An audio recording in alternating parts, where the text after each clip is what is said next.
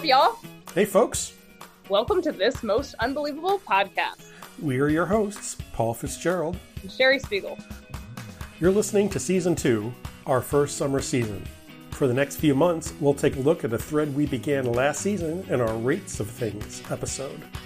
We'll take several episodes to explore how we process and experience things. First in the body, then in the mind, and finally, and most challengingly, in the heart. We would love your feedback, so please feel welcome to leave us a comment or a question on the Instagram, Facebook, or Twitter.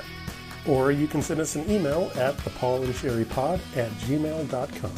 Of course, you can also find all of this on our website, thismostunbelievablelife.com.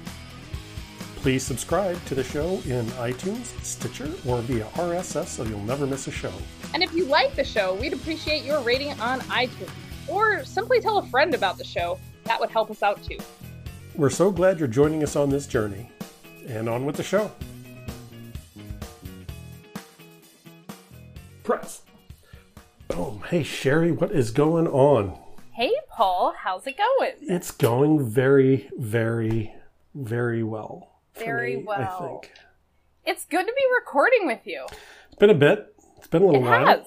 It has. How long has it been? 2 weeks? Has it been 2 weeks? Maybe not. We recorded on a Thursday. I think we knew we were going to go through withdrawal. A week and a half, yeah. So, yeah, about a week and a half. Yeah, our listeners might forgive us until we get back into our rhythm, but I don't think it's going to be hard to do, so. Well, they don't know the difference because we're still putting something out every Tuesday. So, yeah, maybe we just shouldn't have said anything. It's really, and everything would be fine, yeah. Yeah, it's mostly between us. I missed recording with you. Yeah, it's been a little while since Sherry and I have actually sat down and had a chat with a microphone on. So I know. You took a week off. I'm sort of taking a week off next week, but we'll probably still record, I think, with 99.999, which is really 100% a surety. We'll record next week. Yeah. How was it for you to take a week? And so just to cue people in, Sherry took a week. No, it wasn't a week. It was a couple of days. Well, and you sort of skipped out of your apartment and stayed somewhere else for a couple of days to get a little change of scenery. It's true. Well, so my husband had the whole week off from his job. That's where I'm getting the week from. Yeah. Yeah, that's where you're getting the week. So we originally were just going to have a staycation. But in a lot of ways, every day is a staycation for me because I never leave this house. Thank you, COVID. So we decided. Our anniversary was last Wednesday, 15 years of marriage. Whoop, whoop. Whoop. Congratulations. Thank you. So we decided, I think he, after a couple of days being stuck in the same four walls that I have been stuck in, was starting to get cooped up. So he was like, let's do a thing. So we just checked into a hotel 2 miles from our house. So you Ubered there and you walked back, is that correct? That is correct. Yeah. Yeah, because on the way there we had bottles of beverages, and on the way home we had. You did not have bottles of beverages. Said bottles had been utilized for their intended purpose. Yeah. Well, we did go to the ABC store, so truth be told, we just swapped one bottle for another. But right, yes, it was a lighter trip on the way home.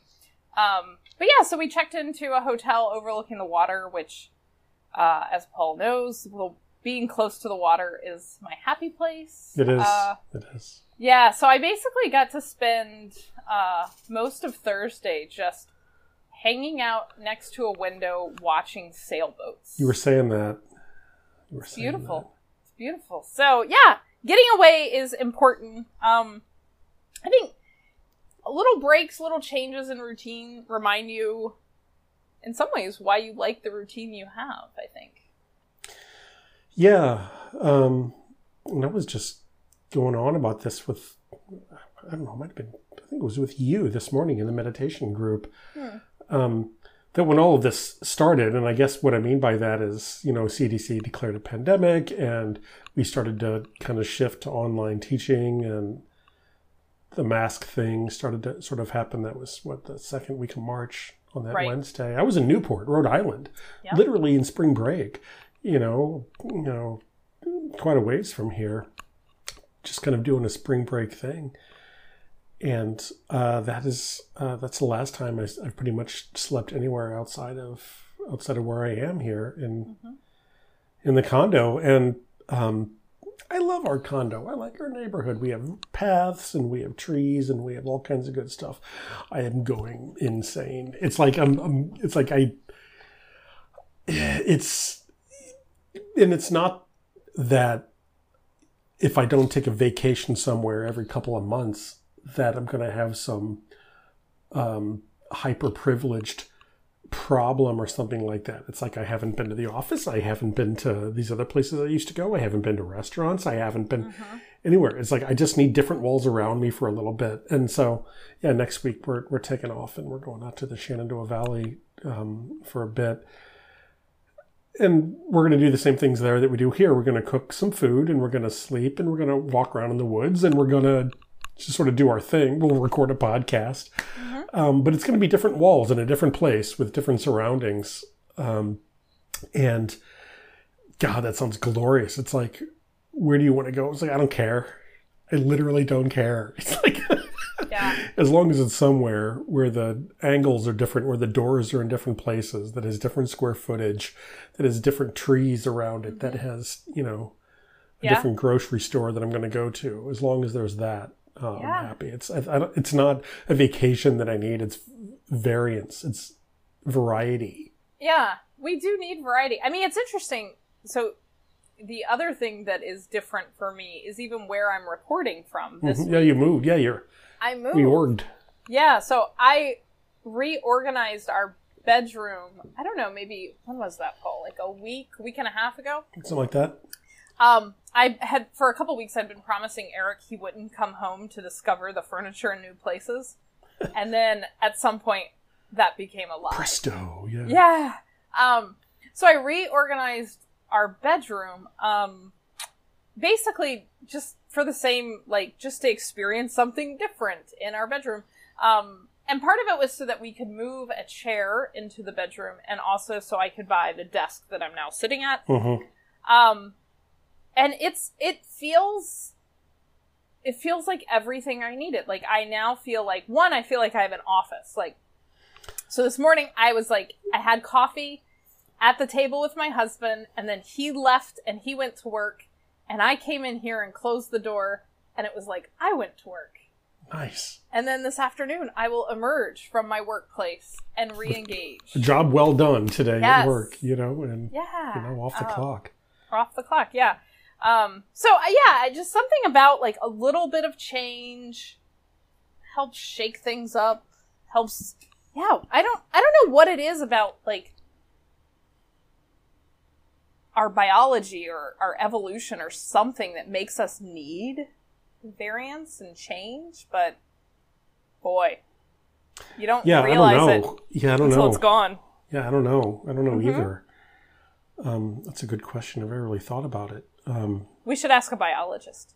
Yeah, if we only had one here, that would really be great. You have other specialties, like right. Sherry's random questions. I did not study that when I was in school for biology. You had a screen behind you earlier, and that has made an exit. It did. Well, one of those folding screens used to be right behind you, right? Yes. Yesterday I put it directly behind me, and then I felt really claustrophobic. And I've seen a lot of people do this. Like a friend of ours that we're in another group with, like she uses a screen right behind her, and I love the look of it. But I felt like something ominous was like towering over me. So you can actually see the screen. I moved it this morning or last night. It is now becoming a sunshade blocking out the window. Sunshade / headboard situation. So so it's still there. Yeah. Cool. But yeah. So I originally had. So it's so funny. I mean, I'm searching for a way of being that is comfortable. I think so. I'm in the second bedroom here in this condo, and that's where essentially after all of this started, I sort of ran the show from. So I was teaching class out of there. Which was sort of my, I don't want to call it a man cave by any stretch, where all my weird stuff is. Your Paul Pod? Yeah, the Paul Pod. And I just got tired of that room. So I moved the desk and the computer and the two big monitors and everything downstairs. Just because it's like, I got to get out of this place and I got to see somewhere different. So we moved the TV in front of the fireplace, but it's, middle of summer, so it's not going to use it. And it's like, I just got to get out of this room. And where am I now? I'm in this room. So I put a different table in here, right? I got my laptop and a little bit of a different setup. It feels better, though. It's a different relationship with it. Yeah. So I can sort of split my time between some other places. But still, it's like, I got to get out of this place or I'm going to go nuts. So... Well, and you're doing a different kind of work in that room versus what you're doing at your desk. That's true. That's true. That's very true. Yeah. So it's interesting how just switching up where and how you're doing your work can change things. So we both recently did a little writing on typewriters. We did. Yeah. We did. Why'd you break out the typewriter, Paul? I don't know. I mean, that question has a prequel to it. I mean, I guess the prequel is, why did I buy this typewriter? So that wasn't that long ago. That was, last summer, I guess. Last summer, maybe. We were in southern Missouri visiting in-laws and looking for something to do with my father-in-law. This is southern Missouri. This is Houston, south of Rolla, down 63 outside of West Plains. You're almost to Arkansas at this point. Mm-hmm. And the consignment shop had an Olivetti Latera 22 for $15 sitting in it. And I was like, do they know that this is like one of the most classic, iconic? I mean, there's one of these in the Met in New York. They have an Olivetti Latera 22 as a champion of design. So I grabbed that, and it's had a couple of little screws and little widgets kind of swapped out. It's missing a spring that holds one of the tab stops in place. So I shoved half of the shell of a sunflower seed in there, and it turns out it does just fine. You can still buy the ribbons. I mean, Olivetti's is still an ongoing concern. So you can buy the ribbons on Amazon. So I just kind of cleaned it up a little bit. It's got a couple little, I don't know what happened to it. It's got a couple little scratches on it, a little wear on some of the paint. Yeah. But, here's $15, Sherry. I mean, what are you going to do? Say no to that? My God. It's this perfectly functional typewriter for $15. Classic design. And fool with it, and you fool with it, and fool with it. And it's kind of fun. It's kind of cute. And I thought it was a fun addition to my lifestyle because I'm sort of a fountain pen. I like to find the most complicated ways to do something and do it that way. The more old school, the better. I don't know what that is. Why use a Bic pen when a fountain pen could work? Why use a fountain pen when a typewriter can work? Why use a typewriter when a dip pen made out of a goose feather that you find on the side of the road could work? And I don't know. And it sits there, and it's never too far away.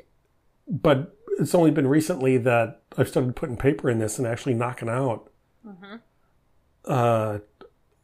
You can't call it digital content. It is analog content, right? And I talked about this in the last blog, or the one before that, maybe two before that actually, that I started doing a couple of audio blogs because I was feeling a little blocked, a little bit.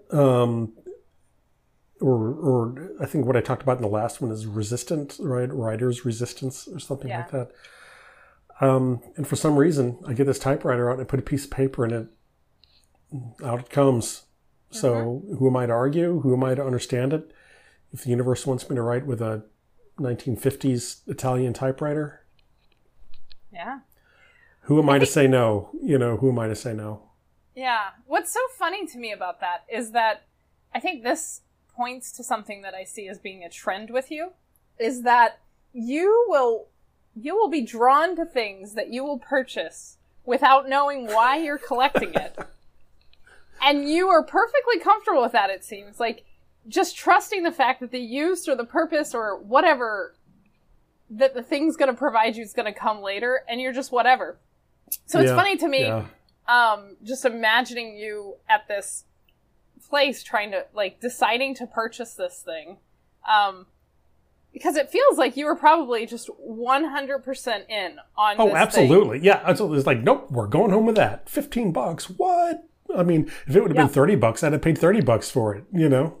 Right. If it was $50, I would have paid $50 for it. You know, it's like, wow, $15. So it's not that it was cheap. It's like I already own this thing. This is already mine. I'm just going to go through the convenience of purchase. Right. Yeah. 100%. So yeah, 100%. So it's interesting. You just knew it had to be yours. Yeah. Or already was. And work out the details. Mm-hmm. And one of the things that I had said in the past, I haven't had too much opportunity to say it lately, just out of proximity to people, is, it's already happened. We already just have to go through the inconvenience of it actually waiting for it to go. It's already 100%. It's like it already happened. We just have to wait for it to.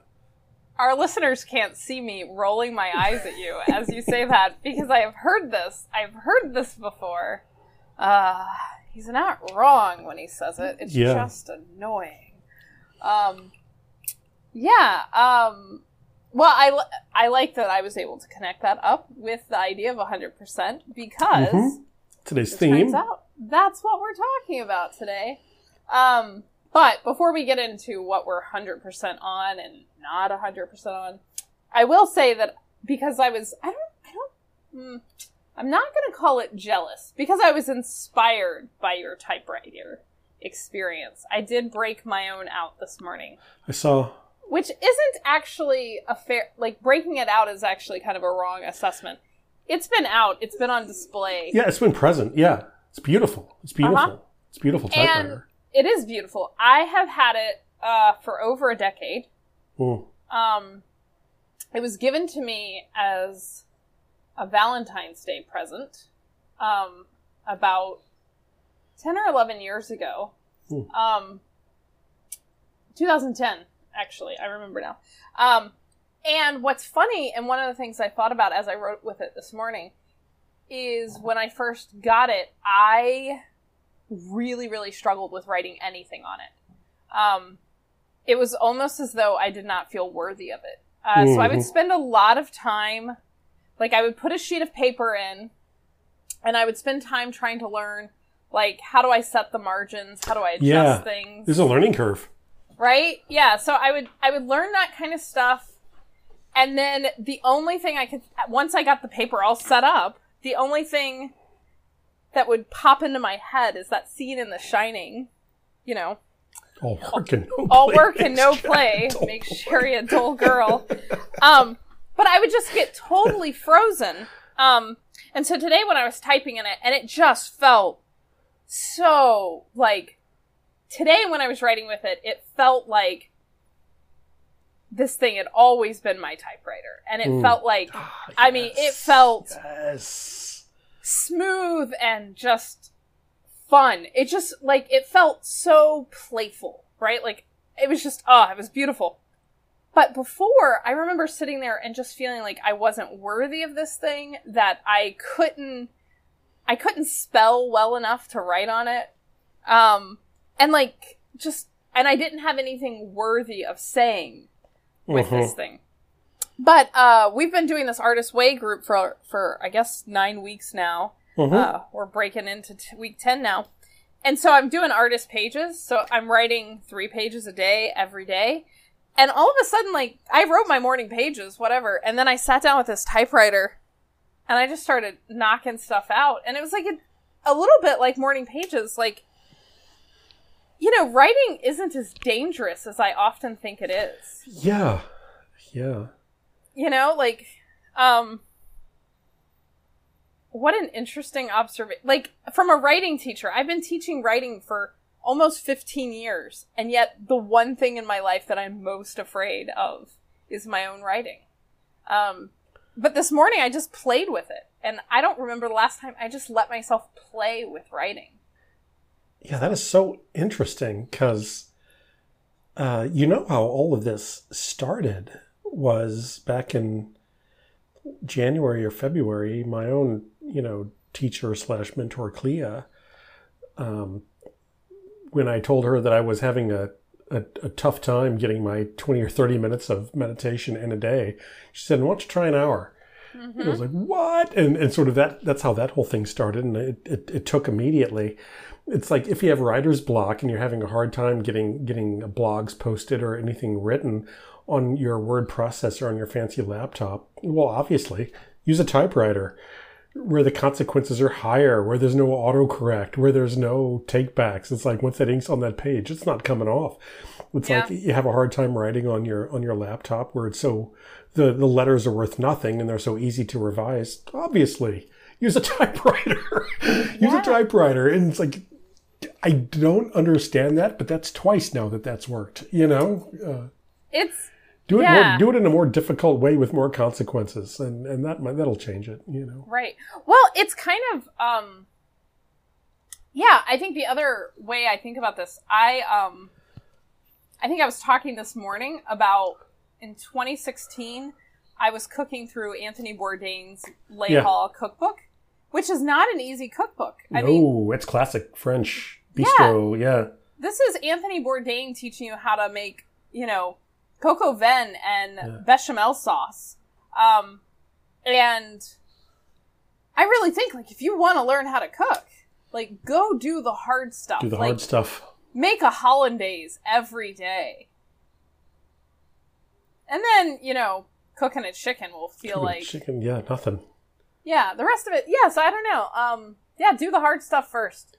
But that's what you're supposed to do with, like, getting your agenda done for the day, too. It is. Yeah, it is. Do the hard stuff first and learn by doing the hard stuff. You don't have to ease yourself into these things, you know? And maybe that's what this is. I mean, maybe that's what that does. You know, why, when you have writer's block, should you just go to a typewriter instead of a word processor? Why, when you're trying to, you know, up your meditation game or your rigor of your practice, go from a 20-minute that you can't do to an hour that you can? It forces you to find a way to make it 100%. Yeah. Yeah. So it's like, true. Okay, you can't do it. If it's 50%, make it 100% and see if you can navigate a way, negotiate a way for yourself to make it go. Mm-hmm. So your job is not to write a one-page paper on Microsoft Word or Google Documents or whatever. Your job is to write a 2-page paper on a 50 or 70-year-old typewriter. You have to be at 100% to do that. Yeah. And if you're at 100%, you will do it. You will do it. Yeah. Yeah. It's so interesting. Yeah. I also think, you know, in addition to, so this thing that I wrote this morning on my typewriter will probably turn into a blog. I was hoping, because it's a beautiful picture you took of it. Yeah, so our listeners can, our readers. When you see the pictures, like, that looks like the photo that goes with a blog. Yeah, you're not wrong. So yeah. Yeah, the seeds are already planted. It's coming. It's going to be an interesting one. But the blog that I'm going to post before that is actually one I haven't finished writing. But I've been writing it entirely on my cell phone. That blew my mind when you said that. I know. I told you that yesterday. It was like, you're writing these on your cell phone? God. But it's kind of a similar kind of mental trick, because sitting down at a keyboard in front of my laptop and a blank page, that feels like we're writing, right? But I do so many of these, like, small short notes to myself on my phone that I'm like, I'm not writing a blog post. I'm just going to take a couple of quick notes about a thing that I could write about in a blog post. And then next thing I know, I have a blog post that I just, you know, have to port over to Squarespace and pop it up there. Yeah, knock up. Yeah. Yeah. Put it up. But there's something interesting in the little games I play with myself. Like, we're not writing a blog. No. This is not a blog. This is not a blog, right? This is not a pipe. This is not right, yeah. You know, I'm not writing a blog. I'm just writing an email to my friend Paul. Yeah. You know, I haven't tried that one, but I bet it would work. Yeah, I don't know. You can try it. So, you know, doing these things in ways, because, that is interesting. Because, I mean, that blew my mind when you said you were writing that blog on your phone. I was like, what? I mean, I just couldn't imagine. But here I am using a typewriter. So, you know, what does that say? Not doing it the ways that are convenient. Because, I mean, sitting down at a laptop with smooth action, you know, and soft keys with a Word document open in front of you or whatever, it would be very, very awesome if the words just flowed. Mm-hmm. If that were the case, how convenient would that be if you just had to copy and paste that over and you're good to go? But it doesn't seem to work that way. You have to find a little resistance and inconvenience. Mm-hmm. I think that forces you to 100% on it. It's like, no, I'm going to do it, right? And because 20 minutes a day of meditation, you take it or leave it. An hour, you got to be at 100% on that. You got to write a blog, write it on a word processor on a laptop with fun action, that's easy to do. Take it or leave it. The words are cheap. You can always, autocorrect fixes them for you half the time. Right. Typewriter, you got to be at 100%. Yeah. It's definitely like the persistence on your phone. Yeah, on your phone, right? To write the blog on your phone, you got to be at 100%. It's not as convenient, and that gives it a little more intentionality and a little bit of meaning. Yeah. Yeah. Yeah, I think if you're gonna do it in one of these platforms, I think it's interesting how the modality you choose in some ways can point to the amount of dedication. Mm-hmm. If you're sitting down with a typewriter, you mean business, right? Because you're not going to looks like you mean business. It sounds like you mean business. He's typing. He upstairs. You can hear it, Right. That's the whole, this morning as I was typing, I was like, I wonder, I'm going to write to my downstairs neighbor later and be like, did you hear the typewriter going this morning? Because. Wham. Clack, clack. Yeah, we should record each other's typewriters because I'm curious what yours sounds like. Yeah, totally. Yeah, totally. Do a little audio sampling. Yeah, but I think once you sit down with the typewriter, it feels very definitive. Like, this is writing. Mm-hmm. 100%. 100%. Yeah. That's the way people did it for years. And you have to have paper. And it's like, what kind of paper should I use? Should I use printer paper? Should I get some other fancy paper? A more intentional device means I need to have more intentional paper, doesn't it? Doesn't it? Right? So I cracked out this box of manuscript paper that I've had for 20 years, 15 years, and it's like, I'm going to use that. You're really going all in. Well, and then what I do, thankfully technology, right? Once I get the thing written, I go downstairs on the scanner copier, right? The little, brother, Best Buy one that we have, and it does a pretty good job of scanning it and converting the type into a text document. It still requires significant cleanup afterwards because I don't think it knows what to do with 1950s font all the time. The L and the lowercase L and the 1 are the same, right? There's not a 1. Yep. Number same 1, the L. It's, lowercase L is supposed to take the place. There's not a... There's a 0. Yeah, there is a 0, but there's not the 1. There's not an exclamation point? Or you got to do the period and backspace and then do the apostrophe. Apostrophe. Yeah. Fun. Space saving in these times. But it's pretty interesting. So on that blog, I posted both the text file, right, that I was able to get and clean up, and I, for those who were into punishment, posted the typo-ridden, X'd out, ugly version of a PDF scan of the actual paper itself. I think I'll do it again for a little while. It's working, so why screw that? I would be interested to know, of the people who read that blog, how many people immediately scrolled past all that fancy typing and went to the PDF, because that's exactly what I did when you told me about it. I was like, cool, all the text is here. Scroll. I want that PDF. Yeah. It takes no effort. Yeah. I want the authentic, original. Interesting. It's interesting. Yeah. I think one of the things that post of yours does that's very important is it allows us to embrace ourselves, typos and all. And this is what it is. This is how the sausage gets made, by the way. It ain't pretty. Well, and for a long time, I used to think that typos were directly correlated to intelligence, right? So if I had typos and things, I automatically thought like, oh goodness, I am the dumbest human alive. And there's a lot of evidence that I am not actually the dumbest human alive. There is. There's a lot of evidence. And there's also a lot of evidence that very intelligent people make typos. So so that was one of the things I appreciated about that post. Yeah, that's how it looks. If anybody thinks you have to do anything perfectly without flaw, without struggle,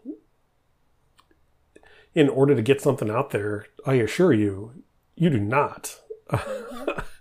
You know, the editing and revising process is an amazing thing. Yeah. And if nothing else, I think there's value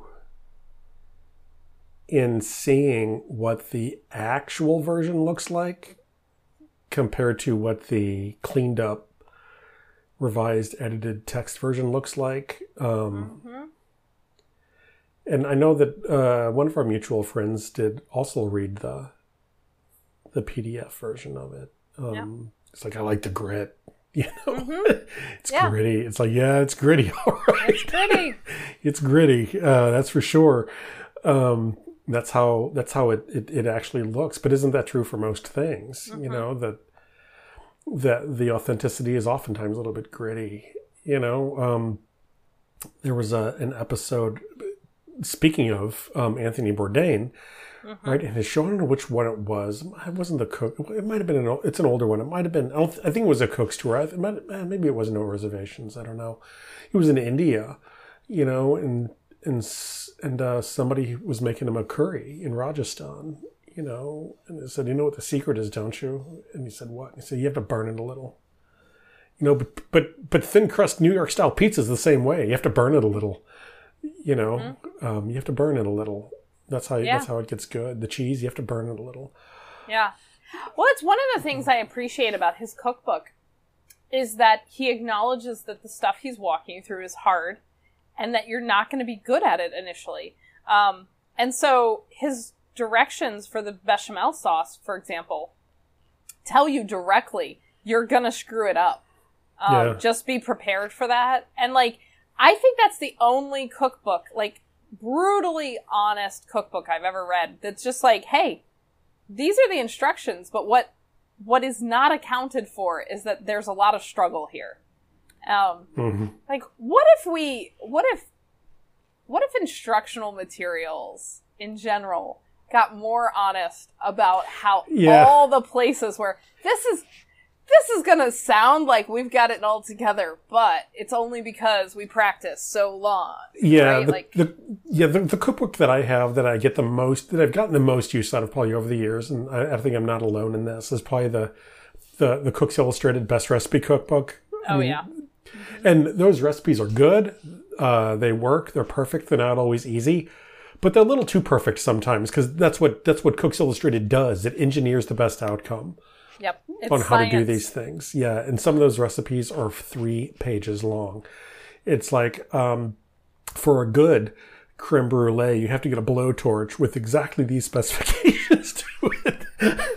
You know, it'll look like it's just right out of the traditionalists. And which is great. And, there's related recipes in there, but they don't leave a lot of room for, forgiveness. Yeah. For forgiveness. You know, they don't come straight out and say, you know what, you're going to screw this up.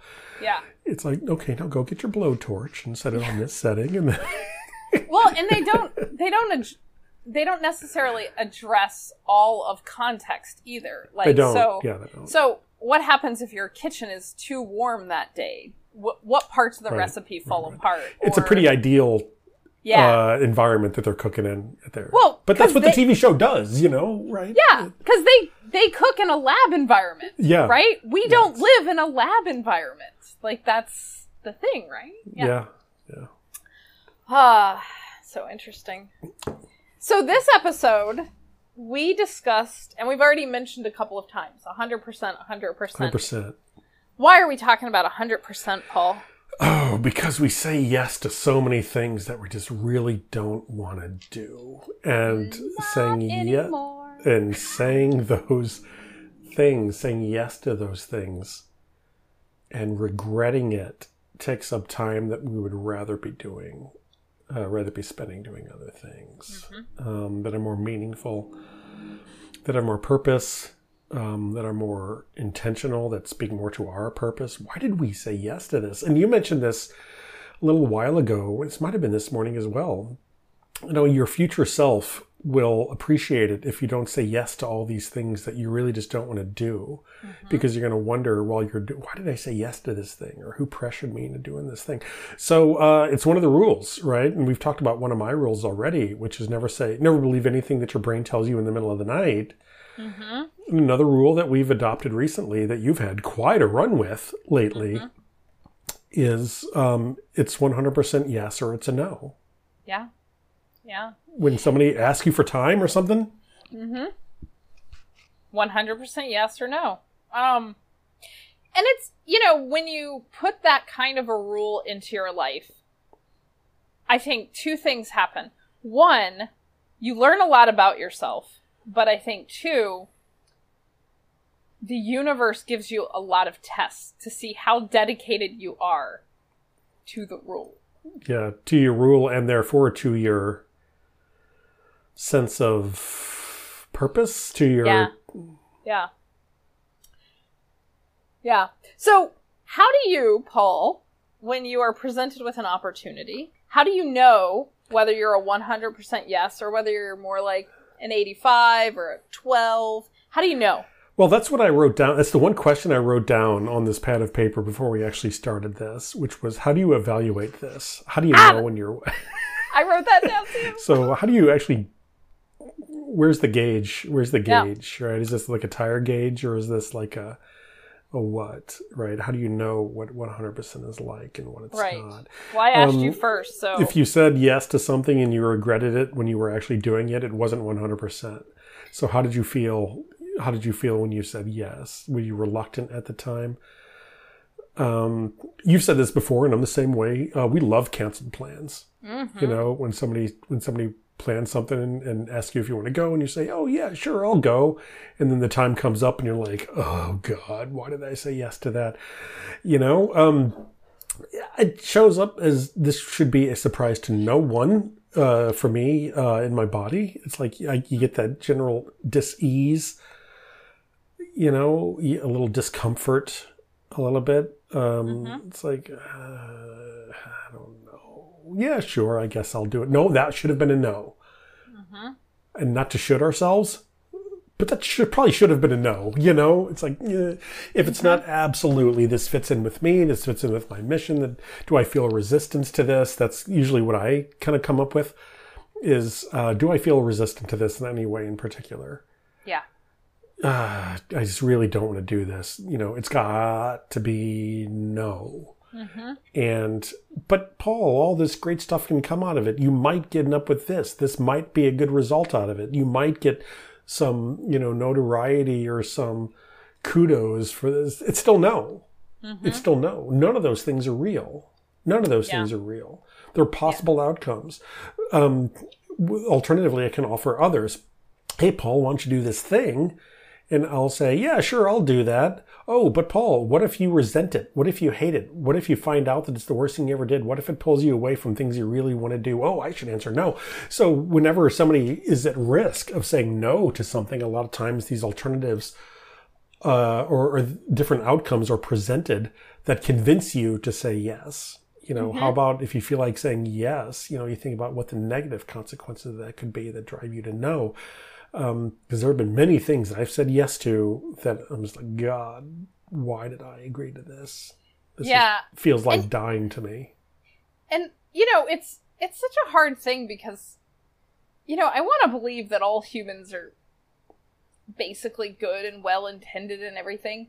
But when you're looking at what people ask you to do, or what people even invite you to be a part of, and you look at their motivations, I don't think people are necessarily, manipulative by nature, but when people are trying to convince other people to join some sort of work or to participate in some sort of initiative, people use their strongest persuasive rhetorical powers to get people to act. And, I sort of made a career, teaching rhetoric and teaching people how to know when someone is just manipulating your heart or is just they're pulling rank and that's why you feel like you should say yes. But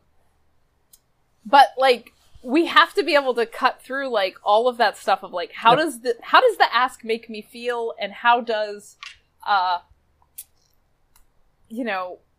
who's asking me, and ask what is the actual ask, how does it relate to me, and how does the ask relate to them, and like really parsing all that out is important, I think, before responding.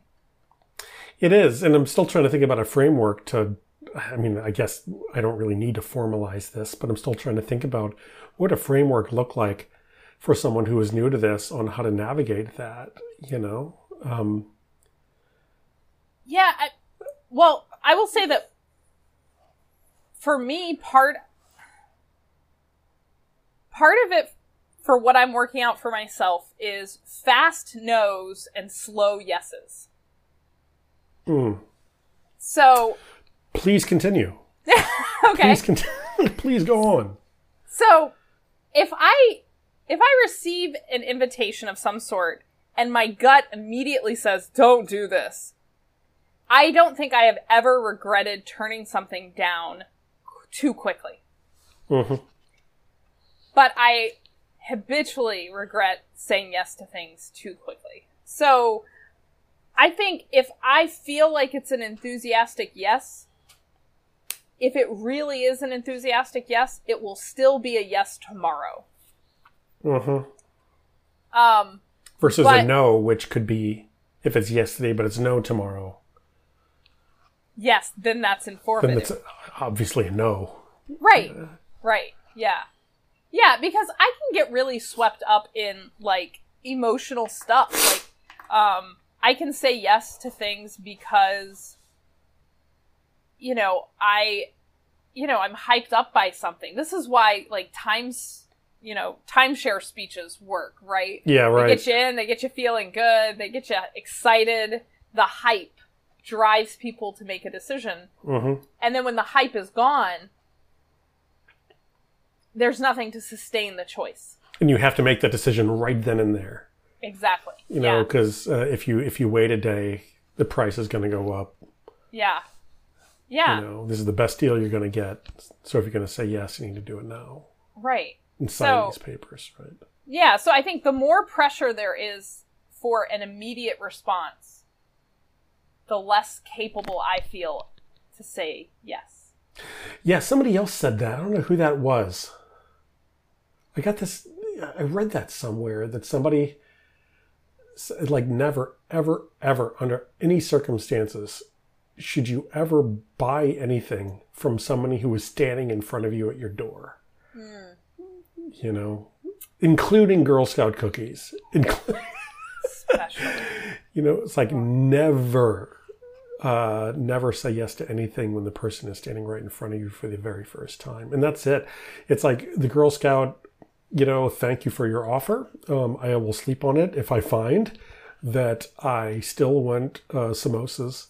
What are the Samoas? Samoas. I do like a good samosa. Slightly different, but Samoa, yeah. You got a whole meal Tagalongs or whatever they are, right? Tagalongs. Tagalongs. I don't know. What are these Girl Scout cookies? That's where I am. Thin Mints. I feel like that one you should get right. Yeah, I don't like Thin Mints, though. Oh, interesting. I'm one of the 5 people on Earth that doesn't like the Thin Mint. And if I want some today, I'll be able to go down to the grocery store tomorrow and they'll be camped out in front of the door trying to rope me in. I'll buy some then. But yeah, never buy anything from anybody on your doorstep, I think that's fair. Yeah. Because, we get cable TV folks, we get cell phone people, we get all kinds of stuff, people that come and buy all the time, despite the no soliciting sign up on the front of the driveway, trying to rope us into these kind of things, yeah. That's pretty interesting. So, yeah, I'm just getting back to this. If this is a new concept to someone, this, if it's not 100% yes, it's no, some counter arguments could be, oh my God, that's fine for Girl Scout cookies or timeshares. What about, like, my job? It's like I have this job and what they're asking me to do on the daily, they're paying me, but I don't feel like it's 100% yes. And like if somebody asked me to do it for free, I'd sure as hell say no. Does that mean I'm doing it for the money? And what does that mean for me and my life choices? Well, so this is where I think I would say that we need to get a lot more honest about the fact that we are doing things for the money. Like, I think this is part of what's really problematic about rhetoric around teachers right now, right? Is teachers have existed in this world where they've been basically bullied into doing things that are uncompensated, are above and beyond the call of a 40-hour-week job. Yeah, absolutely. But historically, teachers are bullied into doing it because it's always think of the children, right? And so now the good you're doing, it's a public service. It's right. And so now we're literally in a society that's asking teachers to risk their lives for the children. And it's like, no, it's still just a job. It's still just a job. It's a job. So I think part of figuring out what's 100% yes and what's not, part of it does come down to figuring out, like, what are we contractually obligated within our jobs to do? And I don't mean our job necessarily, but like anybody. Any job, yeah, any. Could start with, what are you actually being paid to accomplish in your 8-hour workday? What's non-negotiable? And then what are you doing that is extra? Mm-hmm. And I think it's that extra that we feel obligated to. That's where the crowbar gets put in and leveraged against you, is in that extra. Mm-hmm. Mm-hmm. I remember there was, we have people, not unlike salespeople that come to our doors, perhaps, but when we were back on campus, we often have textbook reps come by, and there are many of them who I love and I've worked with for years and years and years. They bring us Panera box lunches. And they feed us well, And they're genuinely good people. But I remember within the last year, one of them said to me, I wasn't serving on a particular committee to choose a new textbook. And this particular rep said to me, "Sherry, you used to do so much, and now you do nothing." Yeah. It's adorable you think that. Hell out of my office. But the reality is, I do a lot. But what I'm no longer saying yes to is working above and beyond my contract to put money in your pockets. Mm-hmm. I'm sorry that's uncomfortable for you. Yeah, what if? Here's one. Here's a what if for us. So teachers do this extraordinary thing, for our children in a riskier situation than it already was. Because, what I'm seeing here that I'm struck by is that, professors and teachers are hesitant to get back in the classroom in a lot of places because all of a sudden the classroom is dangerous. How much gun violence has there been in the classroom I don't even want to start on that, but it's like these people have never considered your safety in any part of this. Why do you think they will now? You're surprised, that all of a sudden they have no real passing interest in your safety. Where have they been for the last 15 years when school shootings have been through the roof? But that's a whole other conversation. But it's like, like, God, don't even be started on that, because it's like your safety has not really been high on the priority list of people trying to get you into a classroom. I don't know why you think it would be now. But, the what if is, so what's being exploited here is your dedication to education and to the children and to the young adults and to the idea of an informed electorate makes for a better, more informed society, which may or may not be true. I don't know. It's never been actually properly tested in America. And therefore, you are doing a truly noble thing by following your true calling and serving as a teacher in whatever. And, even when it was dangerous before with all the school shootings. It's additionally dangerous now with COVID out there. and you may or may not feel a duty or an obligation to your own life mission, not even those of your employer, whoever that might be, to satisfy this role in your life as being a member of the professoriate or being a member of the teaching class, so to speak. Does that mean you should do it for less? I would say no. That means you should actually do it for more. Yeah. They can come up to you if it's meaningful to them. Yeah. Well, I mean, that means you ask for more. Well, yeah. Not do it for less. That means you ask for more. I think the key thing there is that, like, you're focusing on the idea of life's work, right? And in order to fulfill your life's work, you have to have a life in the first place. Mm-hmm. And I think that's the thing that I feel like it's taken me far too long to realize. And it's the reason I feel so good about the 100% or no thing now, is because I really believe I will be a better teacher this fall because I say no to more things now. Mm-hmm. I believe I will be a better teacher the more aggressively I take care of myself, the more present I can be for my students. Mm-hmm. And I 100% believe that. And so far, like, the more I pull back, like, the more I ask, like, do I have to do this? Can someone else do this?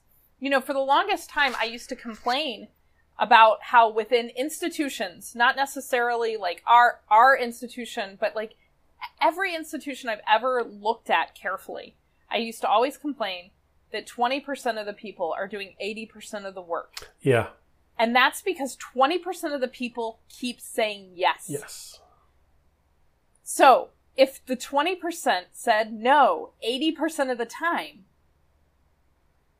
some other folks are going to have to step up. Other folks are going to have to step up. Right? So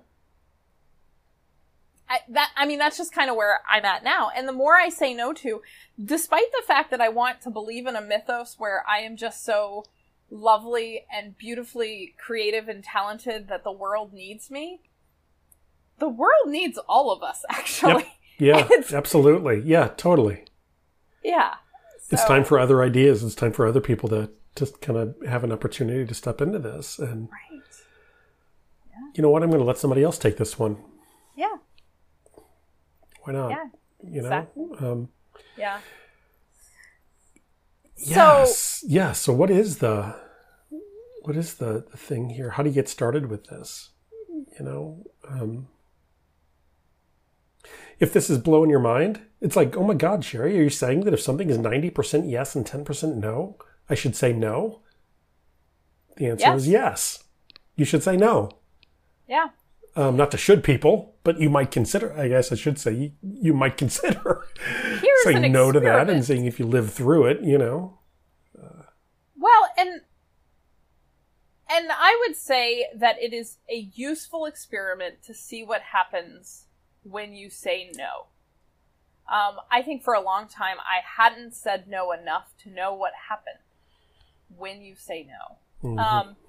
And I think part of what is at the root of this, and it's kind of a tricky thing to talk about in some ways, but when I was saying yes to everything that was asked of me, part of what was happening to me psychologically is that I felt everyone else in the world was entitled to me except for me. Mm-hmm. And so one of the things that I keep coming back to in my morning pages and basically like every time I'm reflecting is that no one else in the world is actually entitled to me. Mm-hmm. And I am not on this planet for anyone else's comfort. And so if you lead with that, somehow saying no is, I mean, it's cliche. People say this all the time, but every no that I say is a yes to me. Yeah. And that's a big win for me. Yeah, that's a good point. A no to someone is a yes to yourself. Mm-hmm. Yeah. So I mean, if you'll go ahead. I was just going to say, yesterday I said no to two things. One kind of a small thing, one a bigger thing. But somehow saying no to a bigger thing made the smaller things seem easy.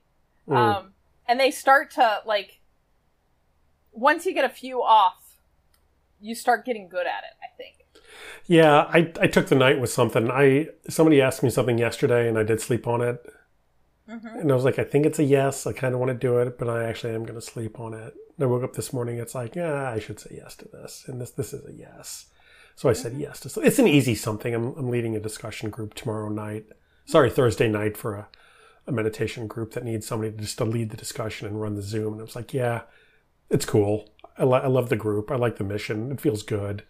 I'm going to yes on this. Yeah. Will I regret? No, it's good. No, it's cool. Yeah, I'm good. Yeah, I'm good. I can say yes to this. Yeah. But a slow yes is still a yes. Yeah, it was still sleep on it. It's like, you know what? I'm sleeping on it. On it. You know.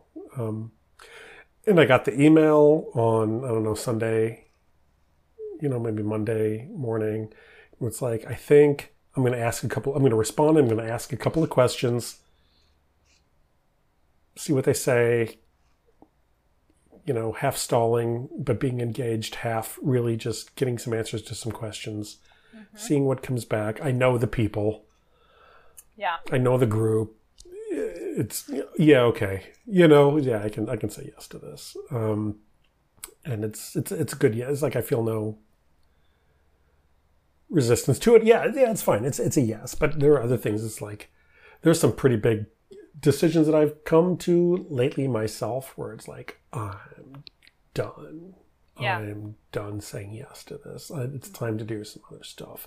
Yeah. It's a big part of my identity, and something else is going to be a big part of my identity when it's over. And it's just time I got to set this thing down, and I'm going to say no. I'm going to say no to it, and start easy, and then work your way up to the hard stuff. You don't have to quit your job today, you know.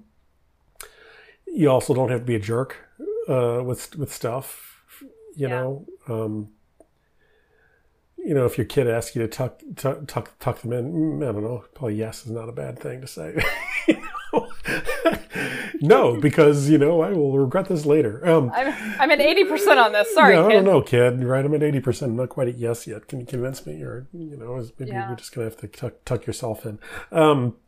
Yeah, it's interesting. And this sense of obligation, the sense of duty, and what it means to be useful, and trying to feel valued, and your own self-doubt playing into that, and getting validation from others, and this whole sociological mishmash of gunk sort of gets thrown into why you're saying yes to all these things to begin with. And that's a little bit of a different conversation, but not a bad one to enter into. Why do people say yes to all of these things all the time? That was the other question I wrote down in my notebook. Two minds, one thought. Two minds, one thought. Beautiful. Did you write the answer, or did you just write the question? Oh, I only write questions before the podcast. Read our show notes, as sparse as they are. All they are is questions, right? All they are is questions. Well, I do, Sherry and Paul. Questions are my love language. We've covered this. But yeah, I think it's really interesting to look at, and maybe like if somebody is trying to figure out how they can live this 100% or no, if they're not capable of just jumping right in with the no's, I think the next best thing would be to get curious about your yeses. So if you are saying yes, why? And I think when you look at that, yeah, why do people say yes? They say yes because they don't want to let other people down. They say, oh, go ahead. Yeah, I was going to say, why is that though? I mean, what's so darn important about not letting other people down?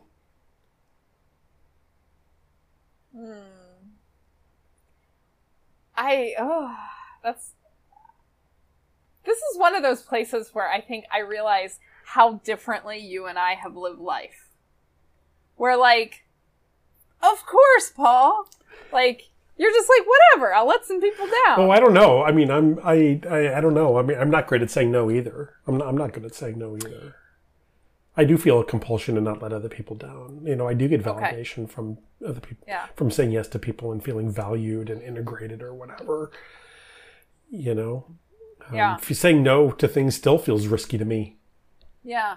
Even though it's not in many cases. So it's like, I don't think we're that different with that. Well, I think, and this goes back to the conversation we had last podcast where I was talking about that invisible army. Yeah.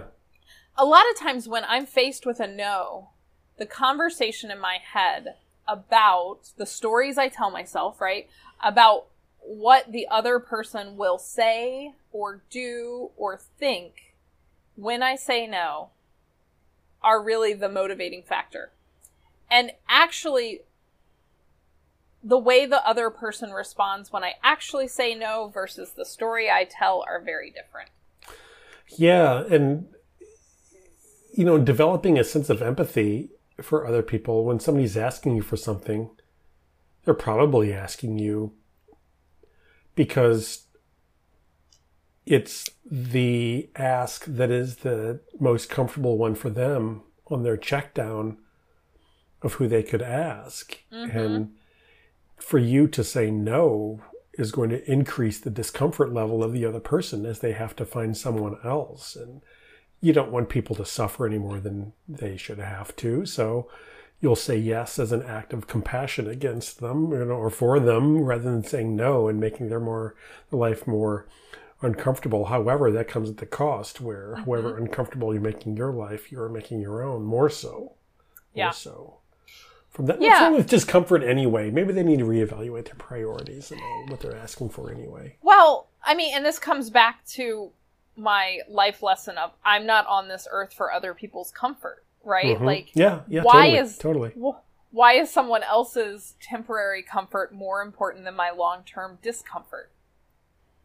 No idea. They're not going to have to do what they ask you to do, right? They're off the hook. In fact, that's exactly why they're asking us. Yeah, right? That's why exactly. So they can be off the hook. Yeah, yeah.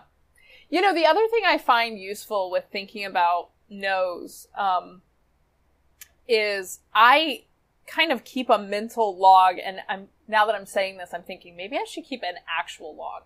Write it down? What? Yeah, but specifically of gold star no's. So every now and then I will ask somebody to do something and they will say no to me in a way where I just want to stand up and applaud. And there are two particular people that I'm thinking of right now, maybe three, who in the last year or so, I've invited them to do something. Maybe it's something professional, maybe it's something personally. And they have written amazing no's. And so a lot of times I will channel those people when I am tasked with having to say no to something. Mm-hmm. So I think it's like having fine examples of good humans who I love who have said an artful no to me. Because it's a reminder, like, this person said no to me and I admire them more for it. Yeah. Yeah. And the example that I was citing to you earlier was not a fine person. It was a vampire from Interview with a Vampire when Lewis told Ormond he must regrettably decline. And it's like, see, vampires do it, no problem. Why can't you do it too? But that's a great elegant gold star model. It's an elegant no. Yeah. The art of no. I kind of want that. We should get one of our listeners is newly into cross stitch. I would like that cross stitched on like a wall that I can like. Yeah, that's a good one. Yeah, artful no's. An artful no. Yeah. So practice saying no. I guess you had a thing, didn't you? Right, for every 10, you gave yourself a pizza party. Yeah, what was that? Yeah, my friend Darcy made that. I can't take credit for it, but she sent it to me. So every no, or you collect them, and if you get 10, you get a pizza party. I think I'm due for a pizza party right now. It sounds like you are. You've had a couple that count for 2. So what do you do? You write them down, things you said no to, and when you hit 10, you get a pizza party. And if you say yes, you are punished with having to do the thing you said yes to. Yeah, right. It's like you don't scratch one off for a yes. You actually have to do the damn thing. Yeah, that's punishment alone. Yeah. That's punishment alone. We've talked a lot about no's in this podcast, but I don't think we've talked very much about enthusiastic yeses. And I think we should make some space for that too. Because it feels like all we're doing is just like Paul and I are a couple of curmudgeons, just belabored by all the people asking us to do things. God, quit asking us for stuff. Oh, so hard being us. But I do think that the more I say no, the more I'm able to identify, like, the stuff that really is an enthusiastic yes for me. So, Paul, what are you an enthusiastic yes for? What am I an enthusiastic yes for? Sleep. Mm-hmm. Sleep. Mm-hmm. And I guess that's another rule I don't talk about too often just because it's so baked in. Never compromise on sleep. Yeah. You know, so things that well, this is sort of, I'm transitioning back into no speak, but I mean, things that take away from that are hard no's. It's like, no, I'm out of hours. Mm-hmm. So again, that's what you were talking about before. It's like I'm saying no to things that come into that because I'm an enthusiastic yes on the value of getting a good night's sleep. Yeah. Just because I know how I feel when I don't. Mm-hmm. Lesson learned. Mm-hmm. I'm a yes on maintaining commitments to the people who I've decided are important to me. Mm-hmm. And I use the word decided intentionally. Right. Because when you say no to things that isn't always a question, sometimes it is people. And when you say yes to things, sometimes that is people. Yeah. And I've said yes to some people. And I've said no to some people. And who just want time, who just want ear, who just want words, who just want something. I'm not sure what. Mm-hmm. But that is, I've been enthusiastic yes with, oh man, I'm telling people the secret sauce here. I probably shouldn't even say this. Here's the good stuff, folks. Who are the people that I say yes to, right? And I have a rule in place. I have I have more rules I put on myself than I thought I did. Because there's people I'm close to and there's people who I like and there's people blah blah blah. I mean that's nothing. That's nothing new to anyone and that's nothing that anybody doesn't do. Friends so I don't versus feel like friendly. I'm being yeah. I have 616 Facebook friends. Really. Oh, I have more than you. It's really well you must be a better person than I'm. So, I'm in the 700s. You need to learn how to say no, Sherry. Apparently. And so it's like what's the secret? How do you get to be a firm yes with Paul, right? How do you get in the people that are like family to me, either born into or chosen family to me, who have a special place in my heart that is not negotiable, are the people who share with me not only their struggles but also, more importantly, their own victories.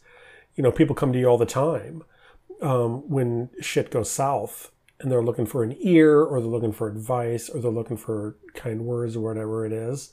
And that's great. And I appreciate that. Everybody looks for relief from suffering. And if nothing more than somebody who can listen, kindly and compassionately and mindfully is always a good thing. And a lot of times that's the only thing people need. When people share their victories with you, though, hey, this great thing happens and I want to share it with somebody.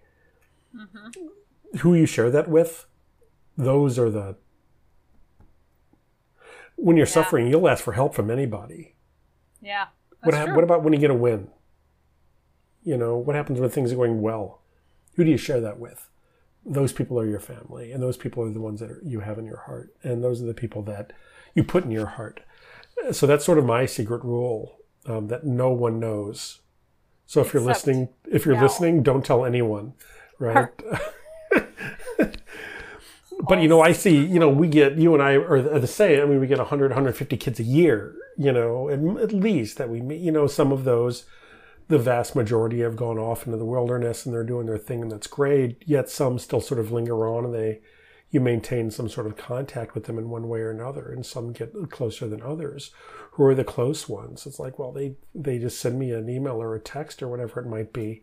They tell me when something good happens. It's like, well, if they want to share their successes with me, clearly I must have some place in their heart. Mm-hmm. So who am I to say no to the alternative, which makes them a firm yes to me? a firm yes, you know? Yeah. If I mean enough to them, for them to share their wins. Mm-hmm. People share their losses. People like to bitch. People will share their losses with anybody. Who do you share your wins with? Those are your yeses. When something great happens, who do you tell? Those are your yes people. Those are your 100% yeses. Something awesome happened, who do I want to tell? And it's a handful. Mm-hmm. It's a handful. Yeah. It's a handful. And asking for a recommendation letter is not it. That is not... Hey, good news, I'm applying to med school. Can I ever... No, that's not it. You know, that's not Crap, I just asked Paul for a letter. Crap. Yeah, that is not a... Oh, no. Of course, you already... that's not it. I mean, it's... hey, I just got this great job. Hey, I just, or when they randomly send you a happy birthday on your birthday, it's like, oh, cool, awesome. They cross my mind on a good day, not on a bad day. It's like when people cross your mind on a good day. Mm-hmm. That's, for me, yeah, I agree with, like, who do you share the good stuff with? Who are your people? I also, for me, the other part of that is who do you share the mundane with? Yeah. Because, like, how many people in the world really want to hear, like, the mundane stuff of an individual human's life, right? Yeah. And most people, like, I mean, I could talk to just about anyone all day. But the number of people that I choose to share the mundane with, that the day-to-day, mm-hmm. and who I am excited to learn the mundane from. Like, those are the people I know I'm 100% in. Yeah. There's a friend of mine who has been receiving sort of mundane texts from a person in their life who they don't know exceptionally well, and they are very resentful of them. Like, it's just kind of like this, why does this person keep sending this random detail? And I think you have to be 100% in for a person before you want to receive just... Why are they texting me? Why do they think I care whether or not whether or not they bought gas today? So you're 100% for a person when they send you so I'm headed off to Safeway, and you're like, cool, what are you going to get? Yeah, what's for dinner? Yeah. Nice. Yeah. Tell me what the sales are. Yeah, like, even that, like, what's for dinner? How many people do you ask that question of? Like, how many people do you really want to know? So what are you making for dinner? Like, it's a small thing, but I think it's an interesting, like, signal. Yeah, when I think about that, it's like, part of me wants to do that. Just like, after we're done here, I'll grab my phone and, like, text 10 people and say, hey, what's for dinner? And see, why the hell are you asking? I actually might do that and send I might make a blog post out of that, right? And say what the responses are to that. Names removed to protect the unknowing with that. But that's interesting. So do that, right? Take the last 10 people that you texted with, send them a text. So what's for dinner? Mm-hmm. See what you get back. Or look at the last 10 people. Interesting. You want to sort the last 10, because, I mean, the people that you sent the last 10 texts to are probably people that you think are on your list, or they're on your list. You want to test that. Send them a text saying, hey, what's for dinner? Mm-hmm. And we'll probably have a number of people who are going to get a text from me tonight saying, hey, what's for dinner tonight? And then in a week or two, they're going to listen to this podcast and you're going to think, oh, that's why you did that. That's why this was a test. And if they listen to the podcast, they probably replied and say, why, we're having lasagna. What are you having tonight? Right? And if they reply, why the hell are you asking me? They probably don't listen to the podcast anyway. So I think it's pretty safe. I think it's safe. Yeah. I mean, I think the other part of it is even just looking back at, maybe like using your 10 texts, like how many people in an average day, how many people would I want to receive that information from? One of the things that I am really noticing in COVID life is how much more intentional I have to be about friendship versus friendliness. Yeah, that's a nuanced difference. That is a nuanced difference. Yeah. And one of my good friends pointed that distinction out to me a couple of months ago, and it's really stayed with me. Because I think when we're face-to-face more often, you can invest a lot more in friendliness, right? You could walk into an office on our campus or at anybody's job where 5 people are hanging out and say, hey guys, what are you all planning on making for dinner? Because I have no clue. And you could share ideas and you could be invested in that. But because we're socially distanced right now, it takes emotional labor to care about what all these people are having for dinner. Yeah, it does. Right? And I have over 700 friends on Facebook. I am not available to hear all 700's dinner plans. But that's kind of what social media is, right? It is. Yeah, it is. So who you reach out to beyond the social media and still care what they're having for dinner? I think that's... Yeah, I wonder if this is platform dependent, right? Because I mean, you could do that on Facebook. Just kind of put a message up. Hey, folks, what's for dinner? Give it a day. See who replies. You know, those are your. See who's muted you, right? And see who. So I'll post on social media on Facebook and ask what's for dinner and see what I get. You text 10 people. Yeah. I'll do the Facebook thing too. I'm curious. And then we'll report out. We'll report out. Perfect. Maybe I should text the last 10 people, too. We'll both do both, yeah. Let's do both. And then So the downside is that you might find out some things that you don't necessarily want to know, right, in this. You know, your BFF from college is like, why the hell are you texting me? And why do you care? You know, it's like, what am I having for dinner? Well, if it's the last 10 people you texted. Yeah, that's what I'm saying. It's like a pretty safe thing, you know. Well, what's really interesting is I don't text my husband very often at all. Like, we use WhatsApp, so it depends on whether I actually only use WhatsApp for you and him. Like, skip people that you're living with currently. Right, yeah. But that's the only person who it might actually be normal to ask. Yeah, that's true. That's true. Right. I don't know if there's true information there, though. I actually ask that question on a somewhat regular basis to a fair number of my closest friends, actually. Hey, what's for dinner? Yeah. Because we're all foodies. You know, like, odds are whatever you're cooking tonight's interesting. Yeah, that's true. Sir Paul. Yeah. Anyway. Well, you're going to be cracking out the Anthony Bourdain Lael cookbook, and you're going to be making something on page 215. You know, that's a good cookbook. I have it myself, but page man, you don't crack that one. 215. Let's go see what's on that. Yeah, that came to me, so we'll see what it is. Yeah. But yeah, I have that cookbook too, and you don't crack it out often because it's that's a day and a shopping trip. You know, when you're going to dive into that. But like when you're working through something, there's something meditative. That book, and there's Ruth Rochelle, My Year of Cooking, I think is what it's called. Mm-hmm, mm-hmm. Those were magic for me. Well, what was that? What was that movie? The one where Julia and Julia, Amy Adams. Yeah. Yeah. That's basically she's cooking through shit. You know, cooking through that book. Yeah, that was a good movie. It was an okay movie. I didn't like the boyfriend, but yeah, that's how it goes. It's one of the ways I feel like I know that my husband knows me, is that, you know, when I hit periods of depression, which, you know, happen from time to time in my life. To everyone. Right? To everyone. Like, the way that he shows me that he sees me is suddenly a new cookbook arrives. Yeah. And he's like, Here, have this. And, you know, it's great for him because, one, his wife moves through her depression, and 2, he gets to eat some amazing food. Yeah, right.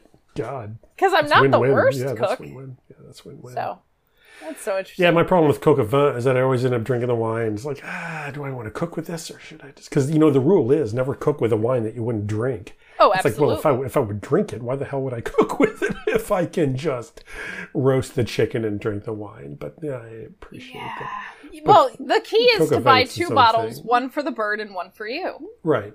Yeah. And coq au vin's supposed to be an old, scraggly, worn-out chicken anyway. It's not supposed to be one of these ridiculous 6-month-old, you know, hormone-injected things you get at the store these days. Well, anyway. That's... It's supposed to be an old, mean, scraggly rooster that had its day. Well, that whole Which is what the recipe's for. Yeah, that's what old French cooking is. Yeah. It's like, how do you eat these tough, ragged, pieces of meat. Yeah. That's the braise. That's the braise. That's like the French cooking. I mean, in general, like what we call French toast, right? Is lost bread. This bread is stale so bread. Old. I got stale bread and some eggs. What do I do with it? I make it delicious. Make it delicious. Yeah. Drown this chicken in some wine. Some booze and roast it for a couple hours and that'll loosen it up. Beef on a string. I did that one from that cookbook. I have not done that one. It's delicious. Yeah, French cooking is like, how long do I have to cook this thing before I can actually chew it and swallow it? Yeah. And what can I put it in to loosen up those And fibers? exactly how much butter is it going to swim in? All of it. Yeah. French cooking is something I'm 100% on. I think that's what we're finding out here. It is good. Yeah, it is good. Yeah. Awesome. I might have to make some coq au vin again. 100% yes. Do it. Except I'm not 100% yes on the coq au vin this week. Because it is hot as hell. And that's not when you roast a chicken. It is hot. Yeah, sleep on it. See when it comes to you. See if you're yes tomorrow and then make a decision. Yeah. A lot of will depend on the weather forecast. Yeah. So what do you think, folks? How do you find whether or not you are 100% yes or not? So I feel it in my body. It's like, and I like Sherry's guideline here of sleep on it. Don't just hang on. If it's yes today, it'll be yes. If it really is yes, it'll be yes tomorrow. Yep. If it's no now, it ain't going to be no. It ain't going to be yes tomorrow, right? Fast no, slow yes. Fast no, slow yes. I like that a lot. Yeah, me too. Cool. Thanks, Paul. Thank you, Sherry. What a delight to be recording once again. It's been a little bit. It's been a little bit. Reunited, and it feels so good. Still got it. And our podcast can now drink. It is officially 21. Yes. Right? We released our 21st. 22. This is 22, yeah. So 21 is up, right? You'll have already listened to that, hopefully, before you listen to this one. But, you don't have to do these things in order. No. But what a milestone. Yeah. Cool. Look at us. Awesome. Cool, Paul. Thanks, Sherry. Let's talk soon. Thanks, Paul. I'm sure we will. And that is a 100% yes. 100% cool.